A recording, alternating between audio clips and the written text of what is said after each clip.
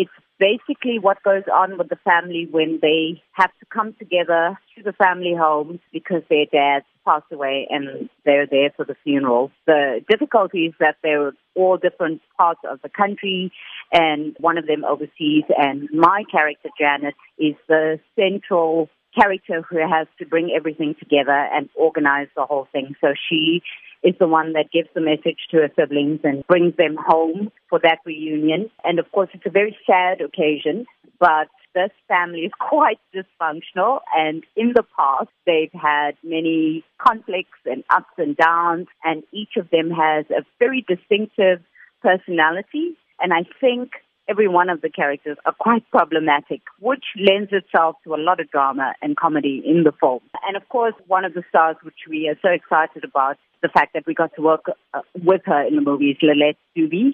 And I know everyone knows her from Monsoon Wedding and the exotic Marigold Hotel movie. So she's the key figure in the family. She's a pivotal character in the film.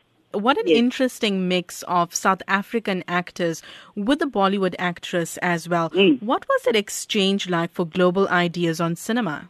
Not just because she's a global actress, but the fact that she's so experienced in so many different genres of performance. I mean, she has a theatre company back in India where she enlists local playwrights and she produces theatre shows that she travels the world with. So that's one thing.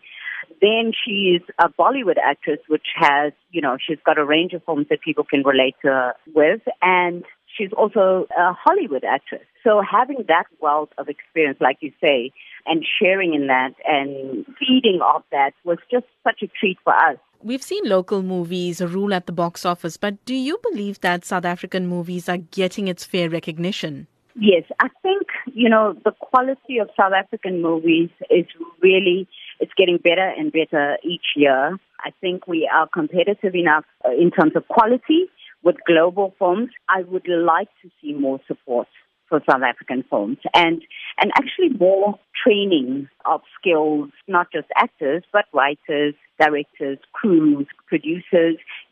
That kind of backing and support would be more appreciated. But I think with what we have done so far, South Africans are doing an amazing job.